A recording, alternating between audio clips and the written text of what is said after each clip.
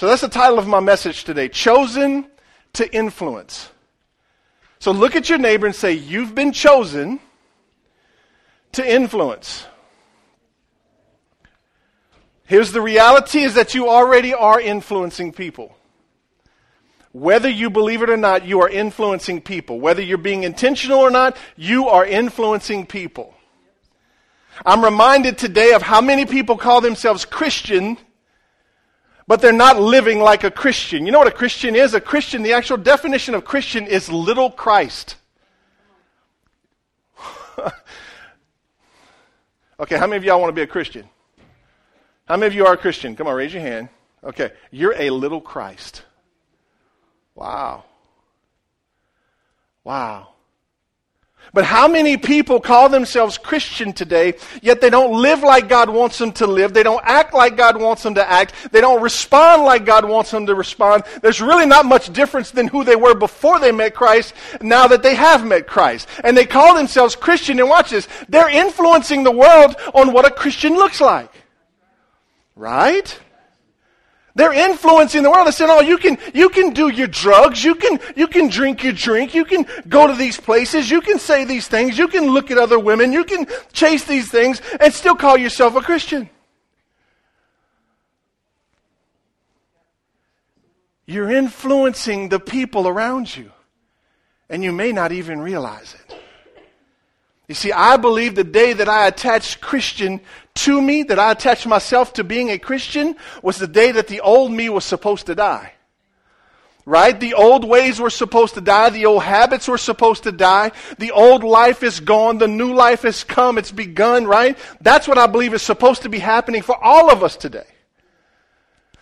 Is that the old habits I used to have need to die. They can't come with me into this new life. Right? Come on, if I'm going to be a Christian, if the power of God's going to live inside of me, then depression can't come with me. Amen. Right? Anger can't come with me. Fear can't come with me. It shouldn't come. I shouldn't keep it tagging along. Why? Because I'm now an influencer in this world. I'm not being influenced. I am the influence. Right? As a little Christ, I'm now the influence in the world. I want to remind you today that God doesn't need us. Look at your neighbor and say, God doesn't need you. You can say it a little more South Louisiana. God don't need you, bruh. But He chooses you. Watch this now. He chooses to empower you to influence the world. God don't need you, but He chooses to use you, right?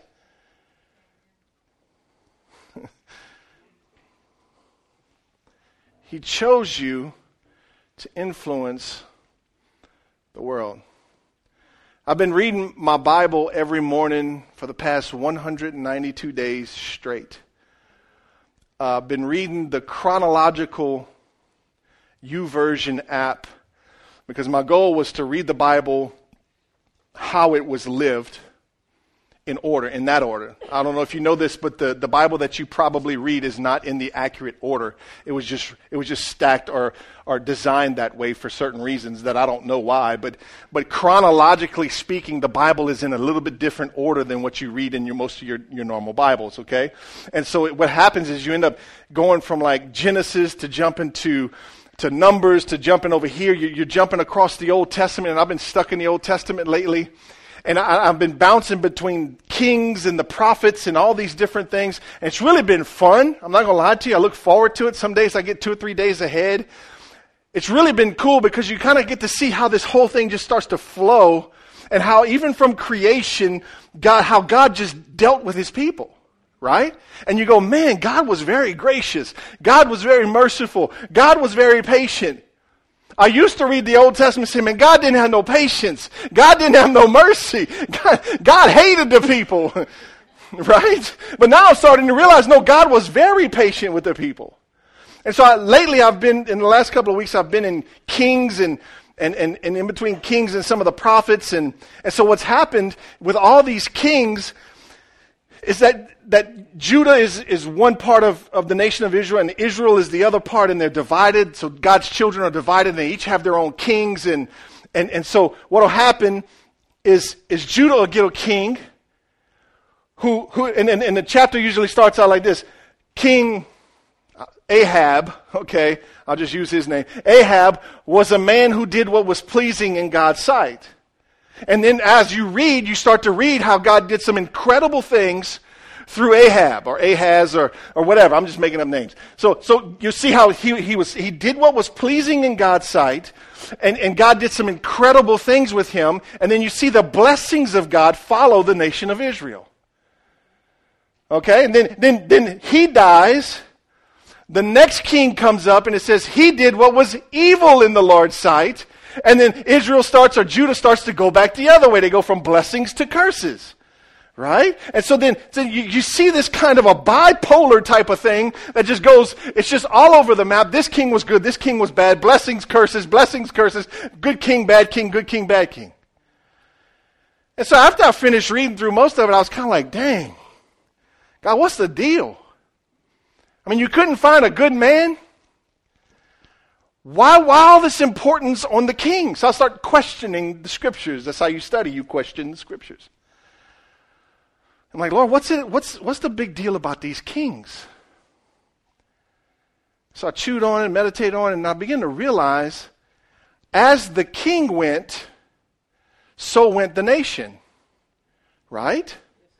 So if the king did what was pleasing in the Lord's sight, he usually went and tore down all the false idols, all the false gods, ran all the old false prophets out of town, destroyed the old temples of worship, and brought everybody back to a relationship with God, and then God's blessings flowed, right? But then there would be a king who would come in and he would do what was evil in the Lord's sight, and he would reestablish the idols, reestablish the false gods, reestablish all these temples and burnt offerings and these practices that would really just make God mad.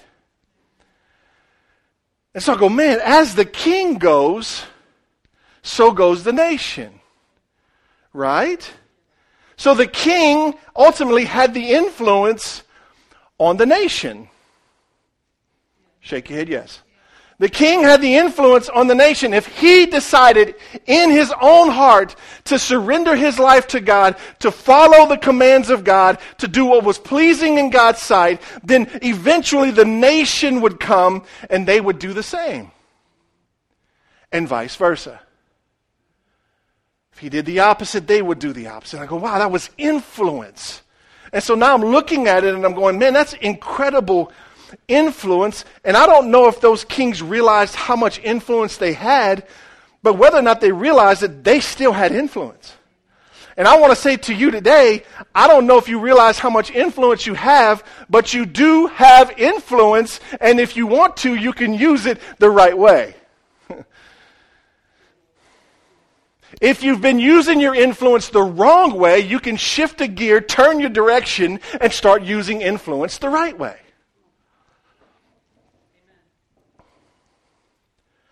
With influence comes tremendous blessing or tremendous curses. That's what we see with the kings, that when they would use their influence to please God, the blessings of God always followed. So today I want to prove to you through Scripture that you have an enormous amount of influence as a believer. And you got to realize this today. My hope, my goal for you today is that you walk out of here understanding clearly that I have the ultimate influence on the planet today. I do. Not because of my talent or my ability, but because the power of God is living inside of me. Right?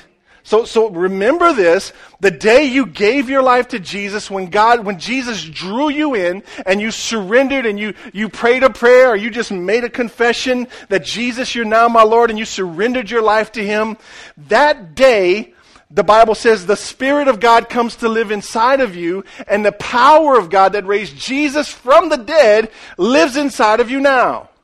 And I'm going to tell you, as soon as this church starts to believe that, things in the city are going to start to change. Because there's plenty enough people in here to change the city. It's just not enough of us believe that we have resurrection power living inside of us. Right? It's time for you to get past yourself and start living for the kingdom and not for yourself. It's time for you to tap into this resurrection power that's inside of you and start changing the situations around you instead of letting those situations change you. Right? I'm telling you, when the church realizes this, all heaven's going to break loose. Come on, somebody. All heaven's going to break loose in unison in the surrounding areas. If we'll just realize it. So what is influence? Let me give you a quick little definition. Influence is a person or a thing with the capacity or power to have an effect on someone or something. A person or thing with the capacity or power to have an effect on someone or something. I was studying this. Some of you may know this song, some of you may not. It's not a good song, but there's a line in this song that says, I got the power. Y'all remember that song? Bum, bum, bum, bum. I got the power. Right? I'm about to catch the Holy Ghost up in here. Y'all remember that song? I wish we would be singing that song on the way out of here this morning. You have the power to influence the world around you. You have the power to affect people around you. You don't have to submit to anybody else but Jesus. Right? So how do we use influence? Let me give you the how and then I'll give you the why. Go with me to Colossians chapter 3. We're going to stay in Colossians, the whole message. I'm glad you turned in the pages of your Bible. Sounds wonderful. In Colossians chapter 3, y'all must really trust me because you don't bring your Bibles to church. I'm going to throw a weird scripture in here one day just to see if you're paying attention. Colossians chapter 3, I want to give you the how before the why. Watch this. Verse 1. Since you have been raised to new life with Christ, set your sights on the realities of heaven, where Christ sits in the place of honor at God's right hand. Think about the things of heaven, not the things of earth. For you died to this life, and your real life is hidden with Christ in God. Remember that word hidden. And when Christ, who is your life, is revealed to the whole world, you will share in all his glory. Wow, that's some powerful stuff. So what is Paul saying? Paul was the author of this book. God spoke it into him to write it, breathed the words into him. So Paul's telling the believers to concentrate on eternal things, not on the temporary things of this world. You see, the problem with this is that most of us focus too much on the here and now and not enough on the then and there. That was a good place to say amen. That's the problem with most of us. Is we focus on what's going on right here, right now, the temporary things, and because of that, we're distracted. Our eyes aren't on Jesus. Our eyes aren't on the goal. We're not pressing towards the mark like Paul says. We're dealing with the here and now. And that's a problem. Because the scriptures say that you need to put your eyes on the heavens. You need to focus on the heavenly things where Christ is sitting at the right hand of God. Yeah, but Pastor, I got to go to work, I got to cut the grass, I got to clean the dishes, I got to pay the bills. Good, do that, but focus on heaven. Look at me. You can do it. You can live on this earth and focus on heaven. God wouldn't say for you to do it if you couldn't do it. Right? That means you can walk through this life and problems blowing up all around you, and you can stay focused on heaven. Look at me. Say this to your neighbor. Say, you can do it. You may want to throw a little Bobby Boucher in there. You can do it.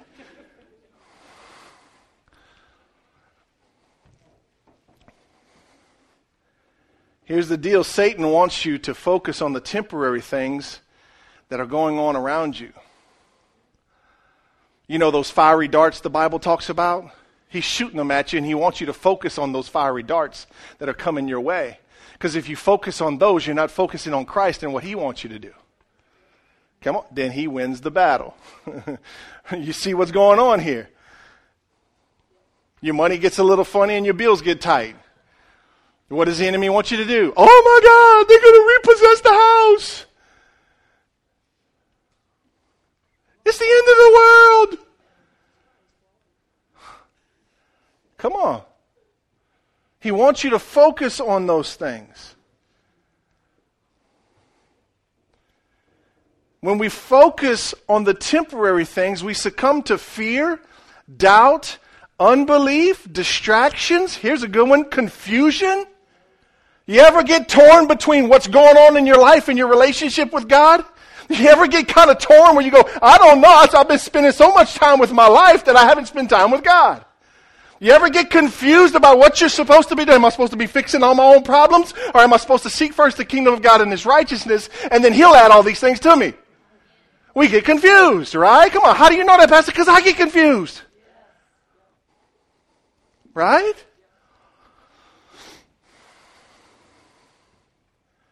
When we focus on the temporary things, we lose sight of the greater reality of heaven and eternity. I don't know about you guys, but my wife loves to ride in the car with me. Because I've developed this strange and very rare ability to look at all the scenery around me and yet not get in a wreck. God's gifted me. She thinks it's bad when you hit the warning signs on the side of the road. That's not bad. That's the grace of God. I mean, come on, somebody. You can look and see what somebody's got in their backyard and go, grrr, and get back on, right? And if you go to the middle, and that's why God had man put those things there, so you can drive and you can focus on what's going on around you. And she loves it. She does. She never gets upset. She never gets nervous. She never hits the brake on the patch. Come on, somebody. You're like, what you doing? There was a bug? No, I'm hitting the brakes. Anybody else have that ability? Come on, somebody. I'm not the only one that's gifted. Right? I mean, you can check out, like you can see what's in the back of somebody's yard when you're heading that way, and you can focus, and you can catch it from the other side. You're like, whoa. Right? And you get a little, you just get back on. You're just correct. That's what they put that there for. I don't have to focus on where I'm going. Uh-oh. I don't have to focus on where I'm going. I can stay distracted the whole time and just get there. See, that's how some Christians believe. That I can focus on my problems. I can focus on what's going on in the world. I can keep up with T-girl and T-boy and find out what they're doing and get caught up in their drama. And I don't have to worry about anything because I got warning signs and I'll make it. Right? I'll make it. We're not going to wreck. You want to know how many times I had to lock up? How many times I come inches from killing myself and my family? My wife's got this great ability now to punch. It's a gift from God, right, Virginia? Pay attention. I'm like, dang it. You're going to get me in a wreck.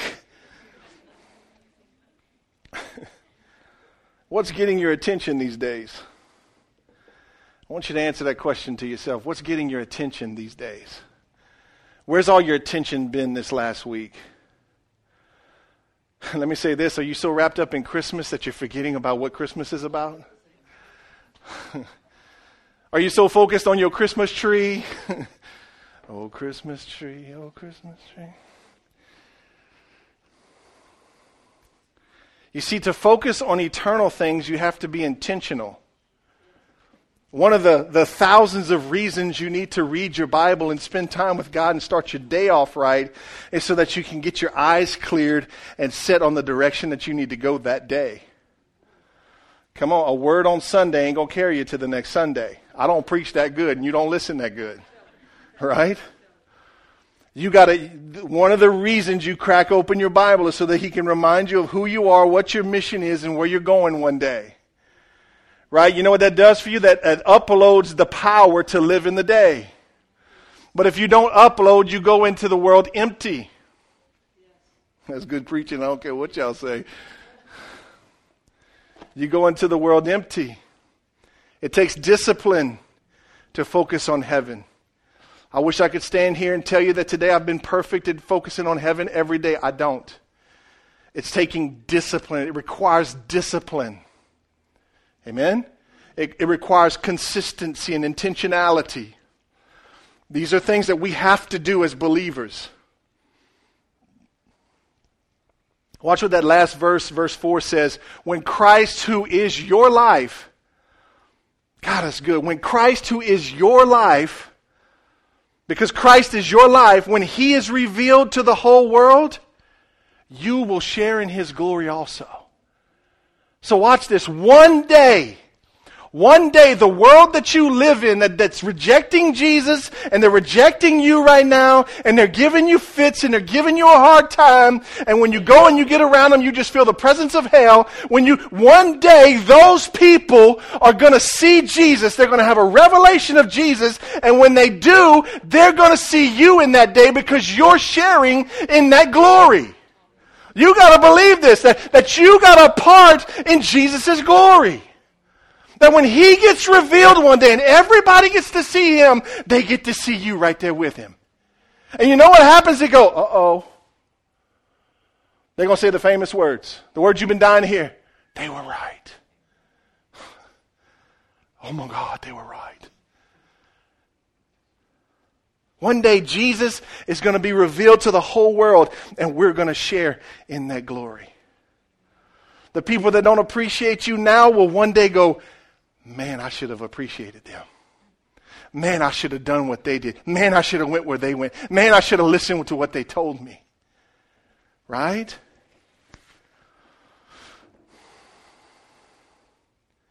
When believers focus on heaven, the distractions of this world become strangely dim. I think it's pretty amazing how even in the New Testament it's clear that we're supposed to cast our cares upon Jesus because He cares for us. And casting is an intentional throwing. Casting don't just happen. You don't walk up to the pond with your rod and reel and stand there and catch a fish. You got to do it. You got to cast it, right? You got to throw it. You got to be intentional. You got to aim it at the right place. You got to take it, press it. If you know how to use an open face, press the button, keep your thumb on the string, and throw it, and lightly let the string come out so you don't backlash and then cuss. Right? So you cast it, right? So as believers, we got to cast our cares upon Christ, is what the Bible says. Right? It constantly says that. Seek first the kingdom of God and His righteousness, and all these things will be added to you. The scriptures are pretty clear that we're supposed to focus on Him, and He's going to take care of this. Right? But the temptation is to focus on this and not cast anything on Him. You see, His mission is greater than your problem. His mission is more important than your problem. His mission is more important than your things or your to-do list. Come on, you to-do listers.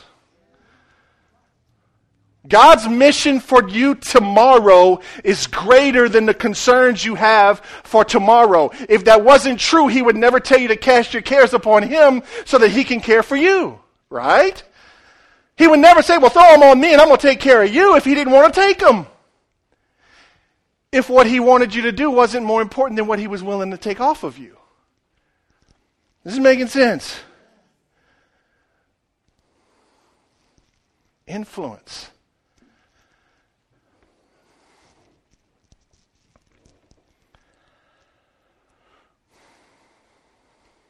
Go with me to verse 12.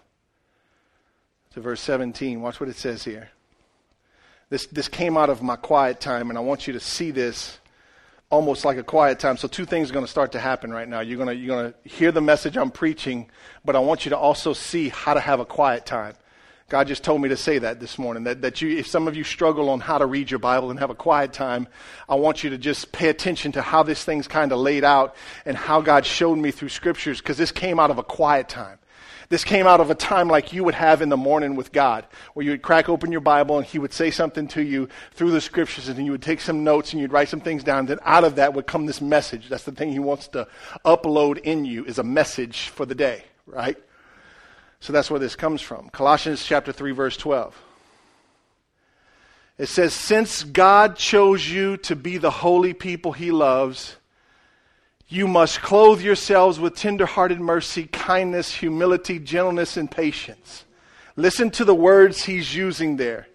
I had to get a little bit of English help this morning, but those are verbs. He's using some verbs, some action, what I call action words in response. So when you read the scriptures, you need to listen to what it's saying. Watch, I'm going to read this again. Since is a big word. Since God chose you, you see the pressure? Since God chose you to be the holy people he loves, you must, so watch this, since God chose you to be the people that he loves, you must, you feeling some pressure yet? Look at me. The scriptures will put pressure on you. It's a good pressure. Because the pressure that comes on you when you read the scriptures is there to push out what God don't want there and to release what God wants there. So let the scriptures put some pressure on you. So since God chose you to be his holy people, you must, strong words, you getting this morning? You must clothe yourselves with tender-hearted mercy, kindness, humility, gentleness, and patience, your favorite word. Make allowance for each other's faults and forgive anyone, say anyone, who offends you. Remember, the Lord forgave you, so you must forgive others. Above all, clothe yourselves with love, which is the bind which binds us all together in perfect harmony. And let the peace that comes from Christ rule in your hearts. For as members of one body, you're called to live in peace and always be thankful. Let the message of Christ, about Christ in all its richness, fill your lives. Teach and counsel each other with all the wisdom he gives. Sing psalms and hymns and spiritual songs to God with thankful hearts.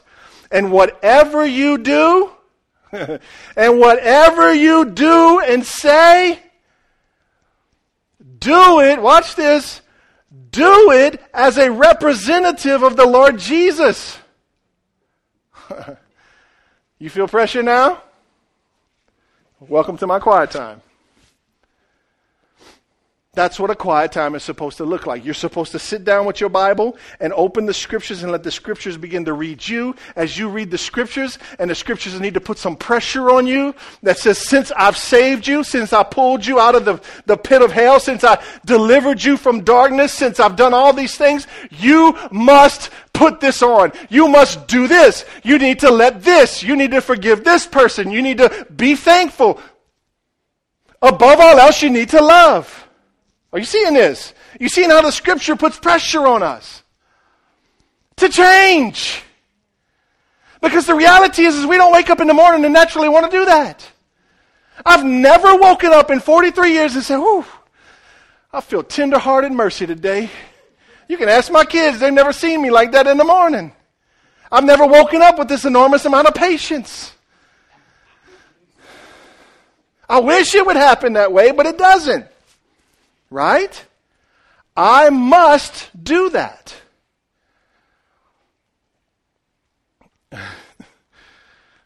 You all went from smiling to going. You don't like it when the pressure's on you, huh? Had a guy used to tell me, say, ain't no fun when the rabbit got the gun. Chew on that for a minute.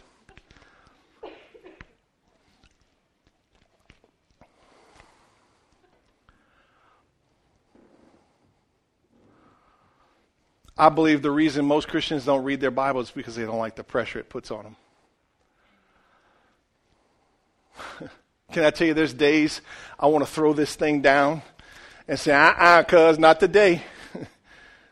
There's days I don't want to go read what this thing has to say. You know why? Because it's going to mess up my schedule. It's going to mess up my plans for the day.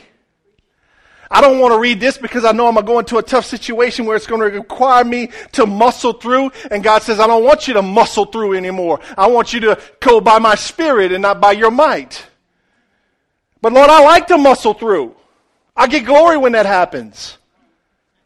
You see, there's some days I believe Christians don't want to read their Bible because they don't like the pressure it puts on them.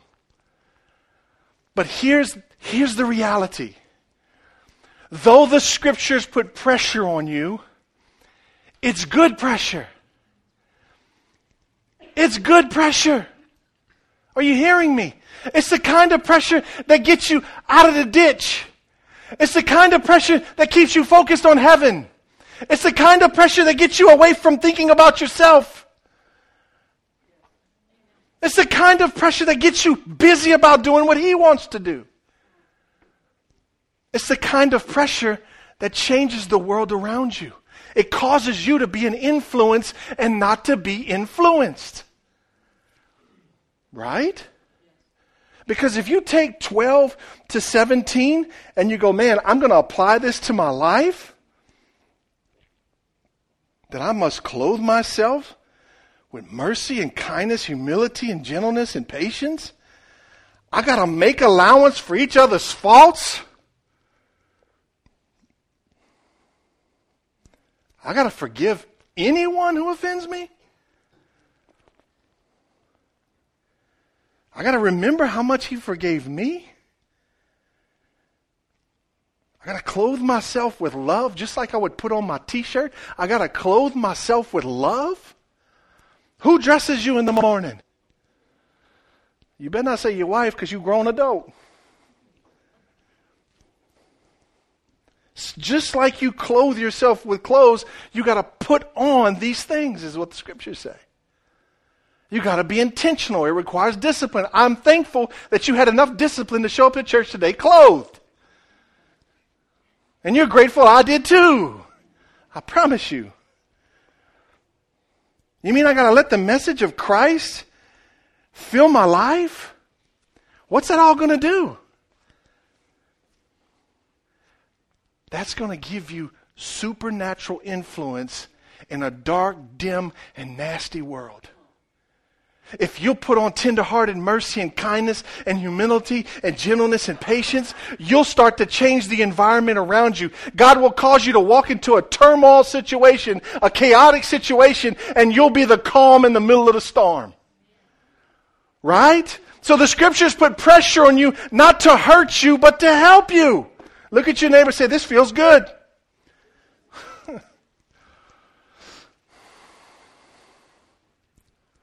So you must clothe yourselves with all these things. Tender-hearted mercy. Listen, I'm not a tender person. I'm a grizzly bear. I don't do things tender. It's not natural for me. For some of you, that's easy. Not for me. I got to work at that one. Kindness. That one doesn't really flow too well either. Humility. Sometimes. Can I just be honest? Gentleness. I can play the piano, but I'm not gentle. I played football too. I was a bouncer too. I'm not gentle. Patience. I'm perfect in patience.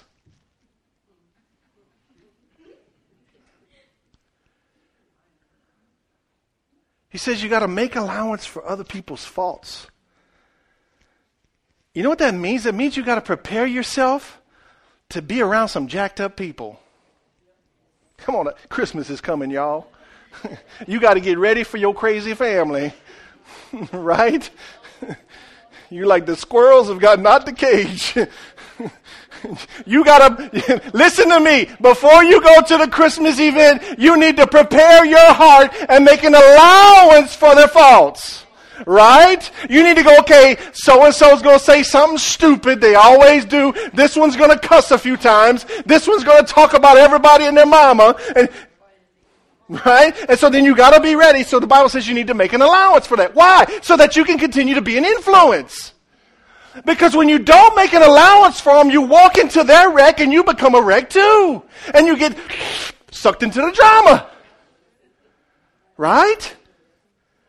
You walk in unprepared, unready, not even geared up or armored up to be in that environment because you haven't made an allowance. He calls us to be an influence and He equips us to be that influence. He says, forgive anyone who offends you. Yes, you got to forgive your relatives.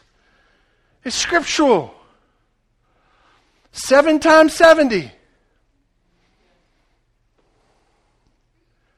You got to, you know how you forgive people? The best way to forgive people is to remember what you've been forgiven for yourself. You know that'll also bring some humility into your life?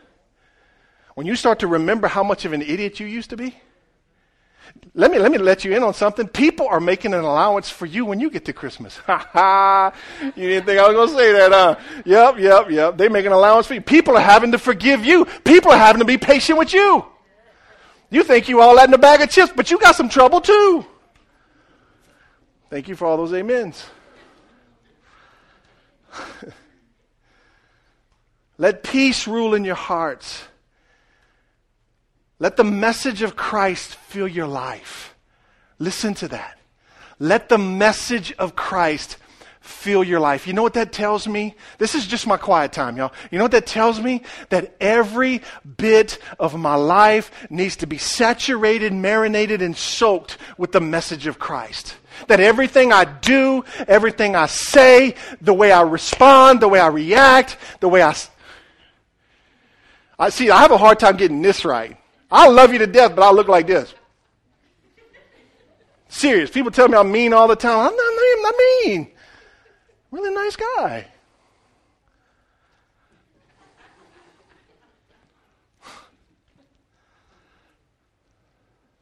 Right?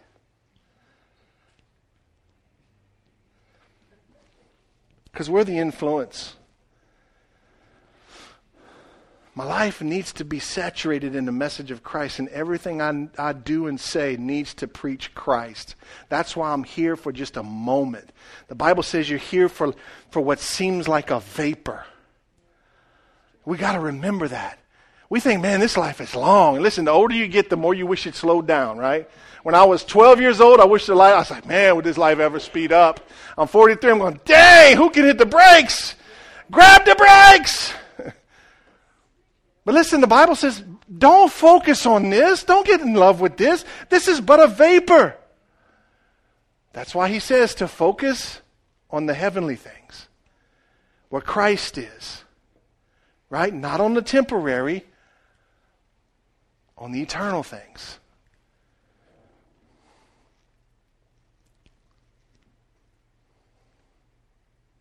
If we choose to live this way, will it really influence others? Does it really work? How many of you believe it really works? I think it really works. I believe that. I'll give you a couple of examples of how it really works. There's a church in Alabama called the Church of Highlands. It's a very big church, many campuses. I think they have like 13 or 14 campuses. A long time ago, they decided to invest in the prison system of Alabama. So every Sunday, every Wednesday they do a service. Every time they do a service, they pipe in via video the messages that are being preached, the worship and all this, and they have these massive gatherings at all these prisons. And then they have life groups that go into the prison and they start to just minister to the prisoners. The Bible says we need to do that. And they've been doing that for years, and they've slowly but surely gained influence over the prison system. This year, the state of Alabama called the church and said, hey, we would love for you to come in and rewrite all the prison reform for the state of Alabama. Holla. That's influence, right? It didn't happen the first day. Come on, somebody. Listen, the squirrels are going to be out the cage when you get to Christmas this year, but they're not going to go back in the cage this year. The people will still be a little bit crazy. But in your longevity, in your consistency, as you continue to go, the things around you will start to change. You want great kids, you got to be consistent in your discipline. If your discipline is bipolar, your kids their attitude's going to be, you know what I'm saying. You got to be consistent. If we want to keep the flame up in our marriage, we got to be consistent, right? It comes with longevity. It's influence. That's great influence. When the prison system of Alabama calls you and says, hey, would you come and rewrite the reform for all the prisons in Alabama? I go, wow. That's heavy-duty stuff. My friend Mr. Elson and Miss Mona, they've got great influence. You may know him, may not know him, but he told me a story a couple weeks ago, and he was a pretty bad alcoholic that was fighting depression, and he was ready to basically take his life. This wasn't but even a year or two ago. And in a moment of rage, they took his guns or wouldn't give him the key to his guns, and the police department got involved, and all these things happened. And then finally, they ended up coming to church. Mona and Elson did. Mona and Elson started coming to church, and they started getting connected to the family of God and hearing good messages and being around people and being in life groups, and they got plugged in and they got involved. And now, when the whole crew shows up on one Sunday, they can take 2 of these rows. They got influence. Right? He was the drunk one in the family. But because he decided to do what God wanted him to do instead of what he wanted to do, God gave him this tremendous influence that changed the whole family. It works. It works. It works with longevity. It works with consistency. Amen? So let me give you the why real quick. Why on influence? Number 1, because Christ first influenced us. He influenced us. Why do we need to be the influence in this world? Because he influenced us. You need to remember what he did for you. He paid the price for you to go from spiritual death into spiritual life. He paid the penalty for your sins so that one day you could spend eternity in heaven. He paid the ultimate price for you. He lived a life on this planet that you could follow after. Because Christ first influenced us. Number 2, because we are hardwired to influence.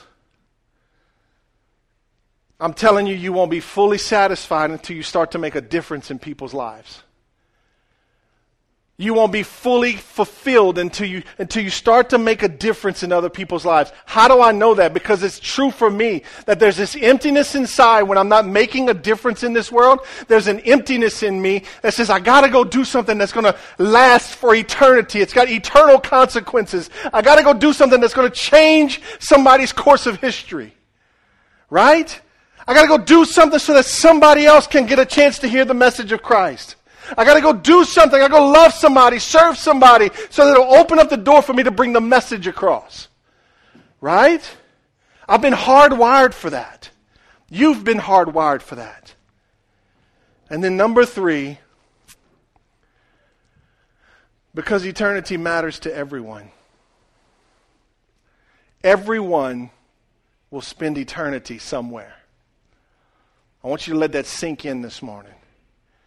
Everyone will spend eternity somewhere. If you'll use your influence the right way, intentionally, you can change where most of the people in your life spend eternity. Think about that. Let that weight come upon you this morning. The people in your life, it starts at home, your family. Then it goes into the marketplace, then your job and where you do your hobbies, and then your extended family. All those places, those are the places of influence that God has given you. If you'll do what the scriptures say and let God give you this power to influence the right way, that the people around you will begin to change. They will follow you as you follow Christ, and one day we'll all spend eternity together in heaven. Right? You have that power to determine what the faces in heaven look like.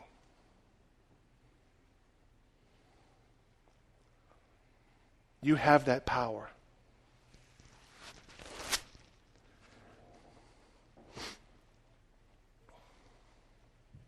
We get to be a part of what eternity looks like.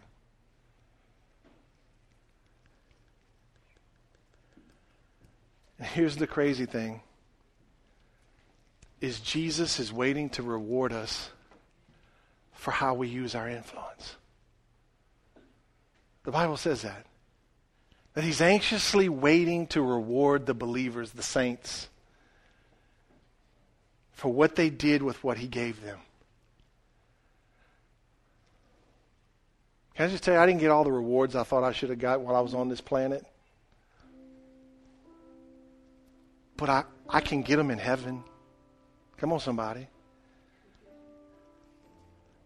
I can determine what the faces in heaven look like if I use my influence the right way. Pastor, how do I do that? Well, number one, it starts with a relationship with Jesus.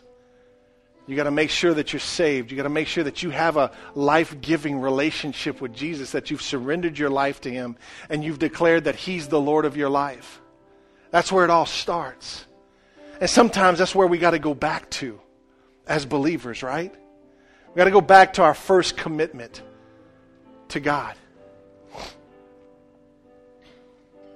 And then it's getting consistent in your relationship with Him.